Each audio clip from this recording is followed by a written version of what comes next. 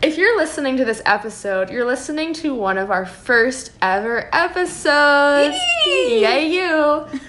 Depending on which episode you're listening to, you may notice that we're still working some things out, like the music in episode 1 or the just general audio problems that we have all the time. Sorry. Yeah, we want to leave these episodes up to show our progress, so this disclaimer is to thank you for listening, and hopefully you'll have patience with these things.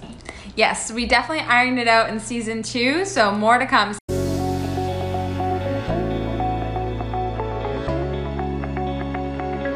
2, 1.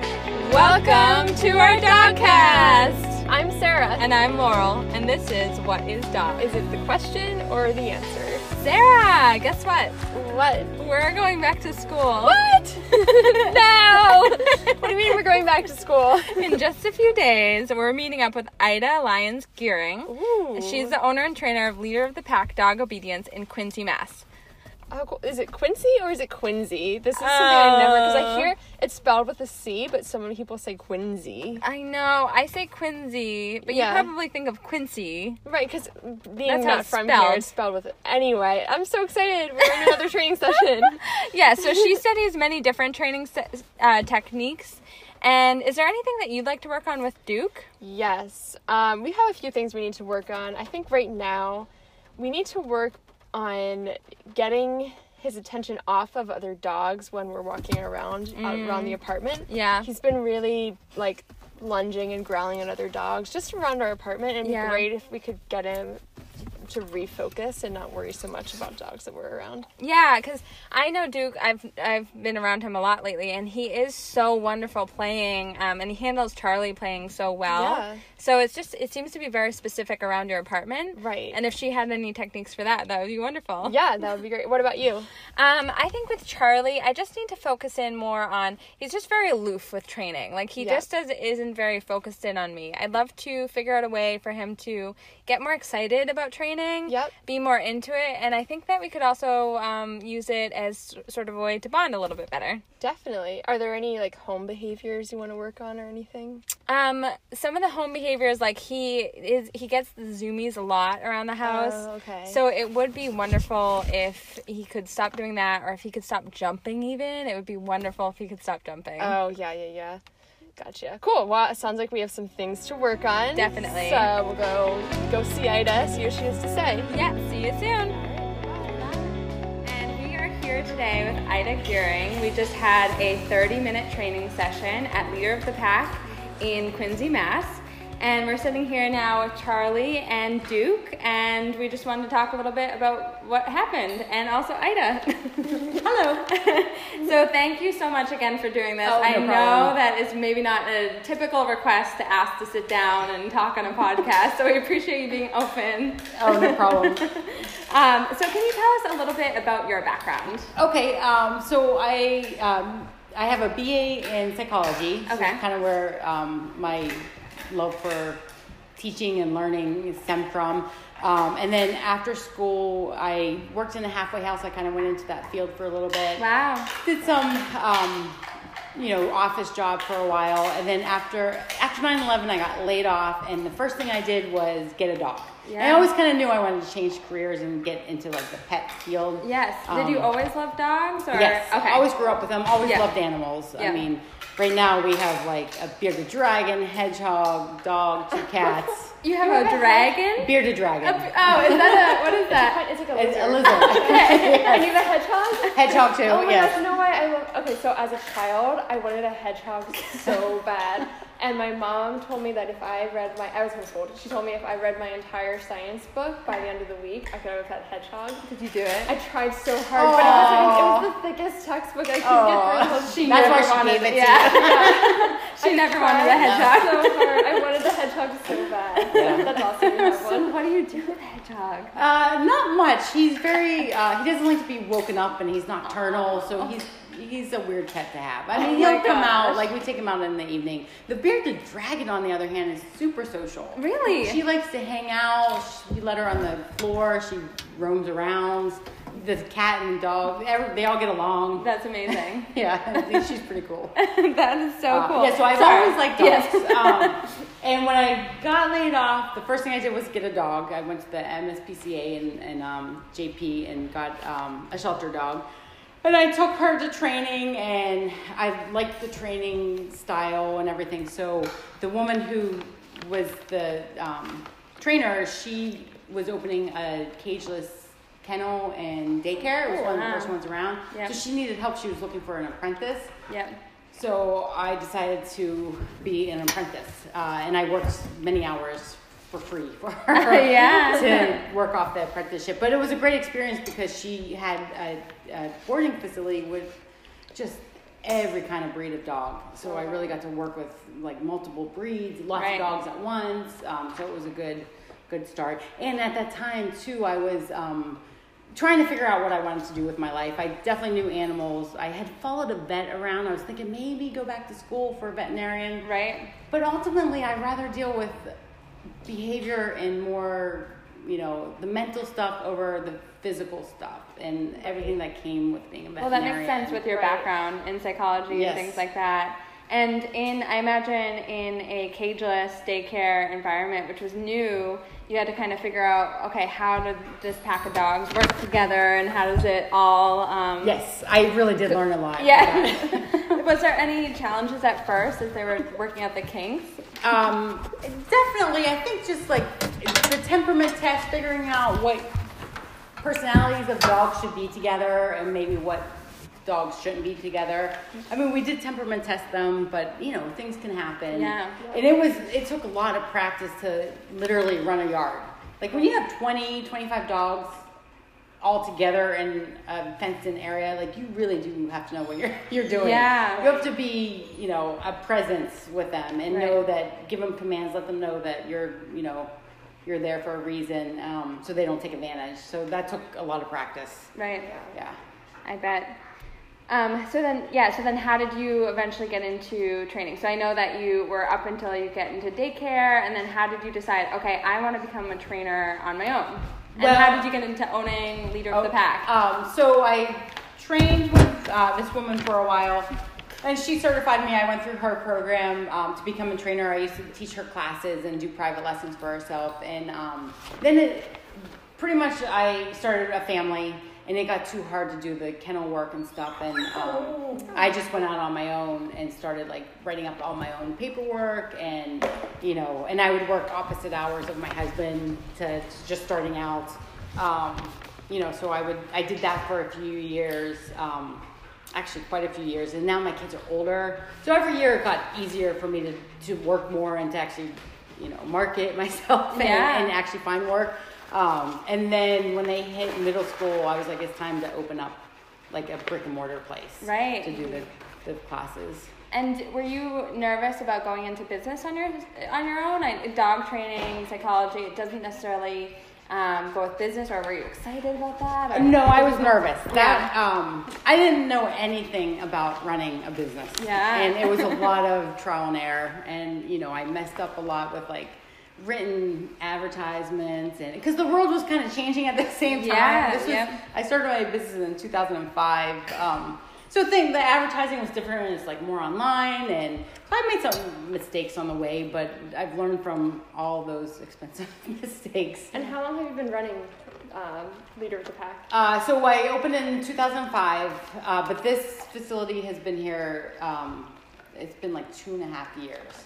So I think I opened 2017. Okay. Early 17, or actually 2016. Were you in Quincy before?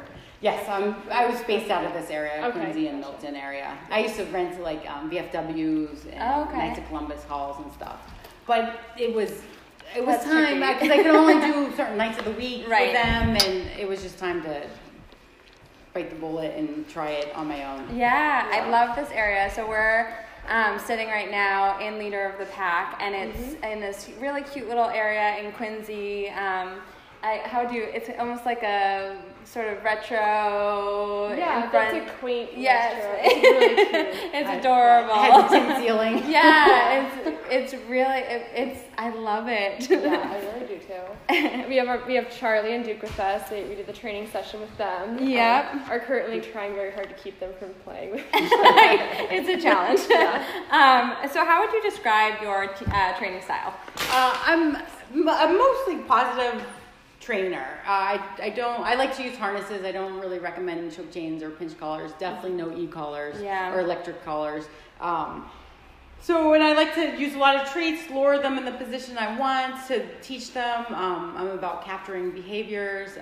One of my philosophies is I really want the dog to want to learn and want to listen to me. Not that they have to listen to me. They don't have to do what I tell them, but that you get to a point where they want to, because guess what? Good things happen. I give them love. I give them good food. And that's when you get nice consistency with the behaviors that you want, is that they choose to do it for you, not that you're forcing them to do anything. Right. Do you think that your training style has evolved over time? Absolutely. A lot. When I first started training, it was completely different. Well, it was definitely just starting to get out of the old school training with choke chains and pinch collars. And the woman I trained under used those things, so I used them at one point. Everyone did, for the most part. Yeah. So, I used those. The leader of the pack, or the alpha dog theory, was big. And, so they would do force your dog to lay down in a stay and things like that. But over time, I go to conferences. I'm a member of the APDT and the IAABC. Those are both organizations that promote, dog training and learning. Okay. So I go to their conferences, and so over the years they debunked the whole leader of the pack thing. Yeah. And they, it's all about getting the dogs to want to listen to you. And what is the leader of the pack thing? Oh, I'm sorry. So they used to think that you have to be the alpha dog of the family. Oh, okay. That your dog, if you don't take control, they're going to take control. And that's how I was raised. I was raised with dogs, and I was always taught by my parents that you take control of the dog. And honestly, I've been on a journey recently of kind of changing that. Yes. So it definitely was a big change, I think, in the industry. And actually, it's still people still use that a lot. Yeah. But they found that they do have a pack mentality, of course, with other dogs, but they don't. It's not between dogs and people. They don't necessarily associate people to their pack leader. No.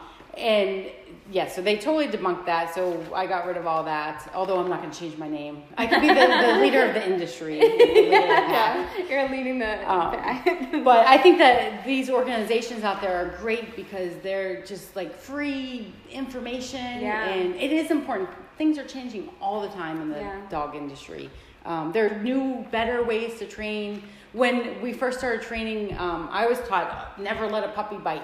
Ever. Yeah. Oh. And now they're like, that's what puppies do. They bite you. And, you let some of the biting go. That's fine.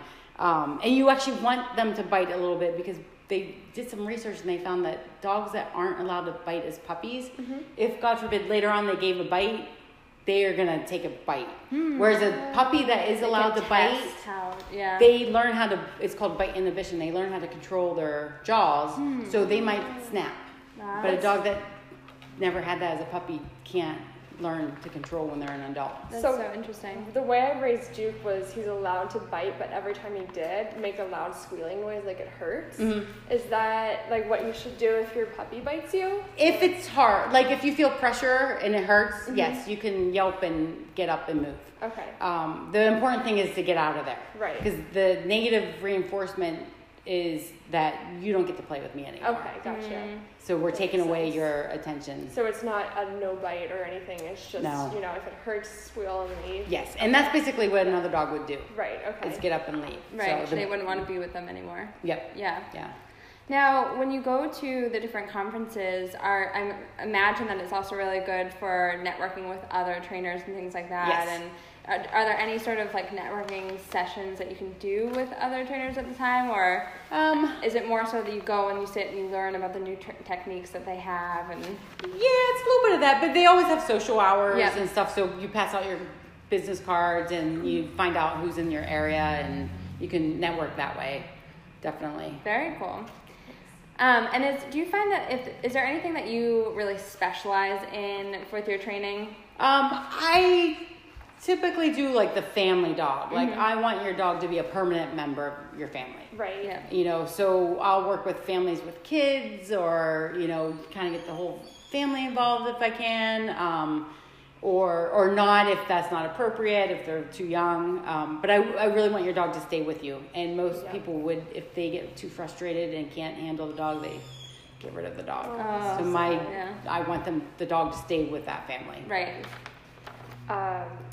Now, with the clients that you've been working with, do you find that there's any major thing that they are doing wrong, or is there one thing that you can point to that they should be doing better? Like the biggest, sorry, go ahead. No, go ahead. Like the biggest mistake our clients make. Yes, so there's a few.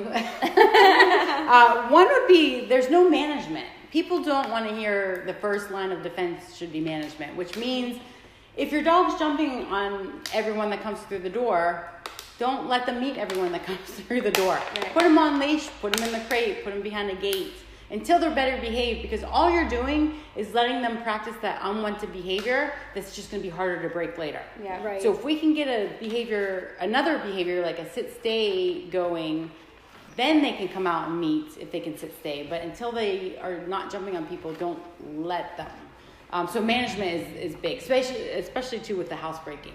People don't want to use crates.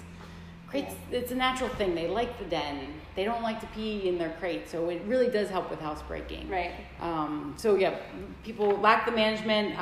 They expect too much too soon. Mm-hmm. Yeah. You have a puppy. They don't know what come means. They don't know that they're not supposed to jump on you or not supposed to bite you. You have to be patient and patient, pretty much, very patient. And teach your dog the appropriate behavior versus just yelling at him for doing something wrong. Right. And their expectations are always, and some dogs aren't. I think people get dogs and they have an expectation in their minds. Like, I want this to be a family dog and go to all the soccer games and go here and there. What if you get a dog that's nervous? Right. You know, that dog is not going to be comfortable going to the soccer game every week. Right. You know, so why force him to go? And don't feel bad that he's in the crate. You know what? He's happier in the crate than being nervous at a soccer field where anything can go wrong. Right. But people have a hard time dropping those expectations of what they think owning a dog should be. Right. So that's sometimes hard to get through people. And then people don't use treats. They're like, I want my dog to listen without treats. That's me. You know what? We work and we get a paycheck. Yeah, they work, they get a paycheck. That's a good way to look at it. So eventually you can back off the treats a bit, but they have to be there at some point, you know. Right. And I look at the treats. The harder it is for the dog to do, the more likely they are to get a treat. If I'm in the house, I give commands to my dog. She does them without treats. I expect her, at this point you should do them. If we're outside and there's a squirrel she wants to chase and I say, watch me, she's going to get a treat for that. Right. You know how hard and how much impulse control it takes her not to chase that squirrel? That's true. That's You're a lot. fighting an impulse. That's true. Yes, so I'm treating her for that. She deserves a treat. So I think people back off the treats way too soon. Yeah, that makes sense. And you touched on this earlier about how people maybe don't practice as much as they should. Yes. I've definitely been guilty of this one, so I was like taking a little mental note. I should really make sure to keep practicing. Sarah, I feel like, is amazing with her practicing. Oh, I love practicing with Duke. And I do find, you said earlier that practicing even inside with training can help tire your dog out. Yes. And I found, that does work a lot with Duke. If I give him a little 5-minute practice session, he'll sleep for a little while. Yeah, it really doesn't take much either. Just go over all the commands. I do like to teach new commands every once in a while. Even to an older dog, it just keeps them engaged and wanting to learn. Yeah. And it really helps you build your relationship with your dog. Oh, definitely. Training should be about relationship building. That's why you don't want to scold your dog every 2 seconds or yank on the leash or, you want it to be positive. Again, you want them to want to do it. And believe me, they will. Give them enough treats. They will. They will. Yes. Good boy. Good down. Duke's being a good boy. So something I learned from Ida is praise. It should always be really high-pitched voice. So I'm already trying to work on it instead of, because I usually go, good boy, in like this low voice, which is like, I call it my horse voice, because you use like a slow, steady voice with horses. Yeah. But apparently with dogs, it's a high-pitched voice. Yes. And so Ida goes, good boy, good sit, but like in a even higher voice. And I love that. I never say good sit, but You're like, a very I'm calming loving human. this. You're gonna have to really. Yeah, you just have to raise your voice a little bit higher than what it is. Good boy, good sit. Yes, and especially when you're calling them, because they want to come to that nice high voice. Right, okay. Yeah. That's good. I never knew that, so that's good to learn. Good. The first dog I got, she was like a 7-month-old, so she's like, you know, I adopted her when she was 7 months old. She was found on the streets of Dorchester. She was a pit shepherd mix, not the best mix for a first-time dog owner. So it was a good thing I got into this apprentice training, because I took her to all the classes. Right. And I remember she was a tough dog. She had a little bit of fear, actually a lot of fear. And then she just was so stubborn. She wouldn't listen at all. And one day I was apprenticing on one class, and then I took her to the next. So I had my apprentice shirt on, and she was the worst dog in the class. I couldn't get her to do anything. And everyone's looking at me like, shouldn't that dog be? Anxiety that you feel in those Yes. moments. I was almost in tears. At one point, I had dropped the leash, and she took off. I couldn't get her back. I mean, it was like the worst of the worst. And I tell this story to my clients who get frustrated too, like literally the worst dog about listening. I mean, she was a good dog, but she just would not listen. Anyway, so I kept at it, and I kept taking her to classes and kept taking her to classes. And then we finally hit a stride where she was like starting to listen. And then one class that I took her to, everyone's like, oh my goodness, your dog is so well behaved, blah, blah, blah. And I was like, oh, I finally made it. It took a while, but some dogs are just harder to train and to get anything out of them. Every dog's different, and so I try not to judge anyone on like even how much time they put in. Everyone's busy. Right. I really try to empathize with them when they have these problems. Right. Yeah, one thing I learned here too, which is going to be a big one for me at home, is the actual command settle. I had never thought of that as an actual command before, but it makes a lot of sense, and I'm going to definitely work with my boyfriend when we're at home. Every time that Charlie goes and lays down, he goes up and gives them attention there. Yes. That is a big one, because you want them to be calm in the house. There's time for play and there's time. And another way to do that easily is give them a toy, like a Kong with peanut butter. You've mentioned that before. A lot of people just give those things when they leave, Yeah. because it gives them something to do when you leave. But you should give it too while you're home, because you want to promote them not bothering you every 2 seconds while you're home. Right. Like they could be on their bed doing something quiet over there. It kind of promotes that, and then you can say, "Oh, good settle," while they're licking out the Kong or chewing a bone.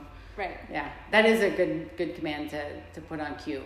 Pretty much any behavior your dog does naturally, you can put on cue. Yeah. You just capture it and then treat them and do it 20, 30 times, and eventually they'll learn those words. Yeah, that's smart. Right. That's kind of like the watch me one that we just learned from Ida. Can you tell them about it? I would love to. So this blew my mind. So, I've taught Duke all the basic commands like sit, lay down, stay, things like that. But a new command we learned from Ida today was watch me. And what it is you bring the treat to your nose and wait till your dog watches you and like looks into your eyes. And once your dog looks in your eyes, then he gets the reward of the treat and good watch me, that praise. And it teaches your dog to give you his full attention, look you in the eyes when you say watch me.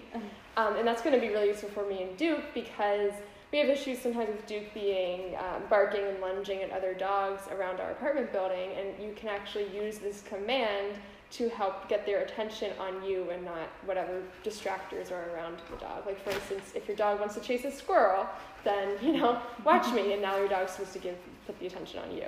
Yes. Did I get that right, Ida? Yes, you did. Yep. And if you do that enough, it becomes automatic. So every time they see a squirrel, you might not even have to say watch me. They'll just turn to you and wait for that treat. That would be great. Squirrel, here's your treat. Yeah. Yeah, that one's going to be super helpful for a lot of different things. I find that Charlie can sometimes approach other dogs in not an aggressive way, but in a very assertive or domineering almost way. where it's like just on the precipice of being aggressive. He's never felt that way about Duke. Duke and him get along so well. But I want to use that command so that I can distract him in that initial meeting. Yes. And then they can come in, you mentioned coming in more so from the side instead of straight on. Yes. Yep. If they come in on the side, that's a calming mechanism for them. Straight on confrontation is tough. Yeah. For dogs. Yeah. And unfortunately that we force them to do that by walking them on leash down sidewalks. I mean, right. Yeah. We do that all the time for sure. Yeah, definitely. It's tough when you live in the city. It is tough. Yep. Can you stop over there while I walk at you from an angle? But there's other ways to go. You can like go out or and around a little bit. Yes. Yeah. Or maybe walk by, do the watch me. Yeah, do the watch me. And they don't have to meet every dog on leash. Right. Too. I mean, especially if they have friends and then you socialize them off leash. Sometimes meeting on leash is not the best way to meet. Right. And it causes tension. So, they don't. It's good to be a good advocate for your dog. If you know your dog can't handle something, tell the other person. Yeah. We're in training. No, you can't come up and pet my dog now, or they can't meet. It's kind of interesting too to create a culture where everyone's helping each other train, because we were talking a little bit about how Sarah and Duke, how he may be a little bit more reactive towards home, but it's so hard to find others that will help you maybe get to training and to fix that solution at home. So sort of creating that culture of like, all right, I'll help you train your dog in this room, and then you can help me with my dog in another place, and starting That's that. a good idea. And having people who will just act as a distractor, Yeah. be like somebody who enters your situation, could be really helpful. So what do you recommend after someone does a training session with you, and we learn so much jam-packed in a half hour? What do you recommend that they do after a training session with you? Do you recommend just practicing those items and then coming weekly, or how do you usually structure it? Usually I say once a week, Okay. Unless the person has a really busy schedule and can't practice. But once a week seems to be a good time frame. I say practice 2-3 times a day, like 5 minutes at each time. Yeah. Go over all the commands that we learned that week. Make sure the dog understands what you're asking. Watch me, use eye contact, sit is put your butt on the ground. And then once they know the commands, you can figure out if you want to give 2 or 3 commands and then a treat, kind of intermittent treats. So that's a good way. That's like the homework. And then it's important to get your dog to earn their keep in the house. So nothing in life is free for them. Before you put the food of the bowl of food down, you want to go over your commands. Yeah. And then they get their food. So they had to work for that. Yeah. They have to work for their spot on the couch. So if they're on the couch, you can say off, sit, you get nice and comfy, and then invite your dog out. You don't want to squish in around your dog. It's your couch, and it's a privilege for them to get on the couch, so they have to earn it. And it could just be a quick watch me. It could be whatever you have time for. Yeah. Definitely before you go outside. I like to do something over every threshold. So anytime my dog, comes out of a car or through the door, either way, I get a sit, watch me. Okay, now let's go. Yeah. Kind of sets the tone that we're going to do some work, gets her focused on me, gets her to know I have my treats, and it makes her earn her walk now. Yeah. Right. So she had to work for it. And on walks, it's important to keep them working because you know what? That walk goes further. So say you only have 20 minutes to walk and you're like, oh, I kind of need to do 40 minutes, but I don't have time. Yeah. Throw commands in there and then it's like a 40-minute walk because now they got the physical and the mental stuff out. But it's important for them to earn everything in the house. Also, I think once you get busy around the holidays, the training seems to fall by the wayside. That's true. If you're consistent and get in the habit of making them earn everything in the house, you're just training on the go. Yeah. And it's constant. And so at least they have something to fall back on if you do get busy and you don't have time to do your little mini sessions. Yeah. So it is a good habit to get into because they really do love to do mental work. I mean, they're both exhausted. They're both asleep. Yes. They're both stretched out and sleeping. I'm a definite fan of toys, like slow release food toys. Yeah. Kongs, they sell balls that you put food in, they roll them and the kibble comes out. Bowls that are mazes, it slows dogs down when they eat. My favorite toy is the snuffle mat.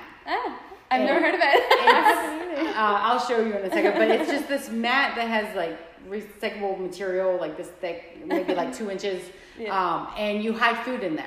and they have to forge through it with their nose to find the food. I love that. So you could make it hard where there's only like 5 treats in there. I feed my dog that way almost every meal. Put the whole cup in, I just hide it all down there. It takes her 15 minutes to eat. Wow. And that's 15 minutes of her using her brain that I don't have to do with her. Right. Like if you have a dog that really needs a lot, my dog, she's a shepherd mix, she needs to work. Mm-hmm. It gives me some freedom. I do that for she eats for 15 minutes. Maybe I have like 2 hours before I walk her. Right. So if I'm busy in the morning, I make sure that she gets her mental stuff out to tire her out. That's smart for me too, because I do tend to have such limited time throughout the day. But Charlie, you wouldn't believe it because he's such a big dog, and he always comes here and he acts exhausted. But at home, he has so much energy. He's just zooming around the house over and over and over. So maybe if I can do some mental work with him, that will get it. Yeah. So the Snuffle Mat. Best toy out there. Okay. Snuffle Mat. It's so cute. I have a snuffle. I love that. It's kind of a new toy too, but I think people are catching on to that one. Like shelters have them, and it's just enrichment. You know how they have enrichment for like animals at the zoo? Yeah. We need an enrichment for the dogs. I mean, they get bored all day. Yeah, it's true. If someone did want to come and train here, where would they go? What would they do? They can check out my website at www.leaderofthepackdogtraining.org. Okay. They can email me at leaderofthepackdogtraining@yahoo.com. I know those are super long. That's okay. They could also call me at 617-296-1711. Perfect. Awesome. Well, thank you so much. Thank you. This was a pleasure. This was so fun. All right, everyone. We'll talk to you soon. Bye. Bye. Okay, we're back. We're back. Laura and I are sitting in the car outside of Leader of the Pack Yep. dog training. We just had our session with Ida, and now we're ready to debrief. I know. I loved her. She's so great. Oh my I like gosh. her energy. She really has positive energy, and she seems really good at problem solving with dogs. She's very matter of fact, Mm-hmm. and I like how she kind of keeps it real. Yeah, she does. She really keeps it real. I just repeated what you said. She takes in the information that she's given through. I love that she goes to conferences and keeps things like, she keeps adding things to her training technique. She never thinks she's done. Right. Like she said, her training technique has evolved so much over the years. I love that. Yep, and she's all about positive training, with the side of, it's like the negative reinforcement not being something that's painful, but just being, for instance, turning your back on your dog when he's done bad behavior.